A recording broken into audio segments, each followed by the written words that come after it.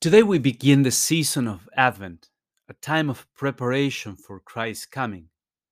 There are three different comings of the Lord. The first coming was the Incarnation, which we commemorate in Christmas. The second coming will take place at the end of time, and we anticipate that coming in hope. A third invisible coming takes place in the many events and graces through which God visits us through our lives. In the Advent readings, you will hear undertones of each of these three comings.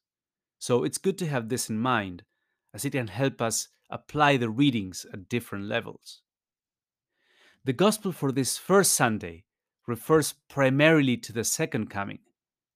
That second coming is described in its external aspects. We hear that the stable foundations of the cosmos, the sun, the moon, the stars, are shaken.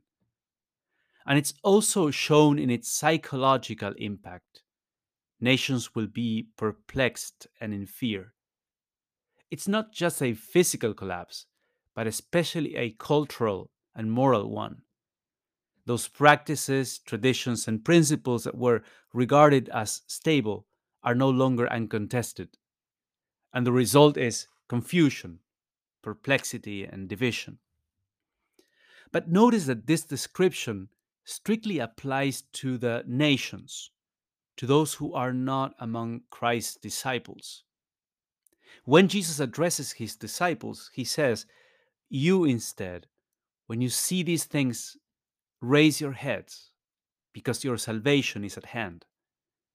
There is a remarkable difference on the impact these things are to have on us, precisely because our source of stability is not found on securities of this world, but in God. And it is possible that the role of trials in our lives, the collapse of worldly securities, may bring home to us the truth that God is a rock and other realities are not so fulfilling or reliable as we thought they were. Finally, Jesus warns us against drowsiness. In a nutshell, what he's saying is your lives are established on a secure foundation because I've called you to be mine. So don't become children of this world by excesses or anxiety. Don't lose that stable foundation that you have in me. So, how is the assurance of the saints different from the confidence that is based on things of this world? What light does the Lord want you to draw from challenging situations in your life?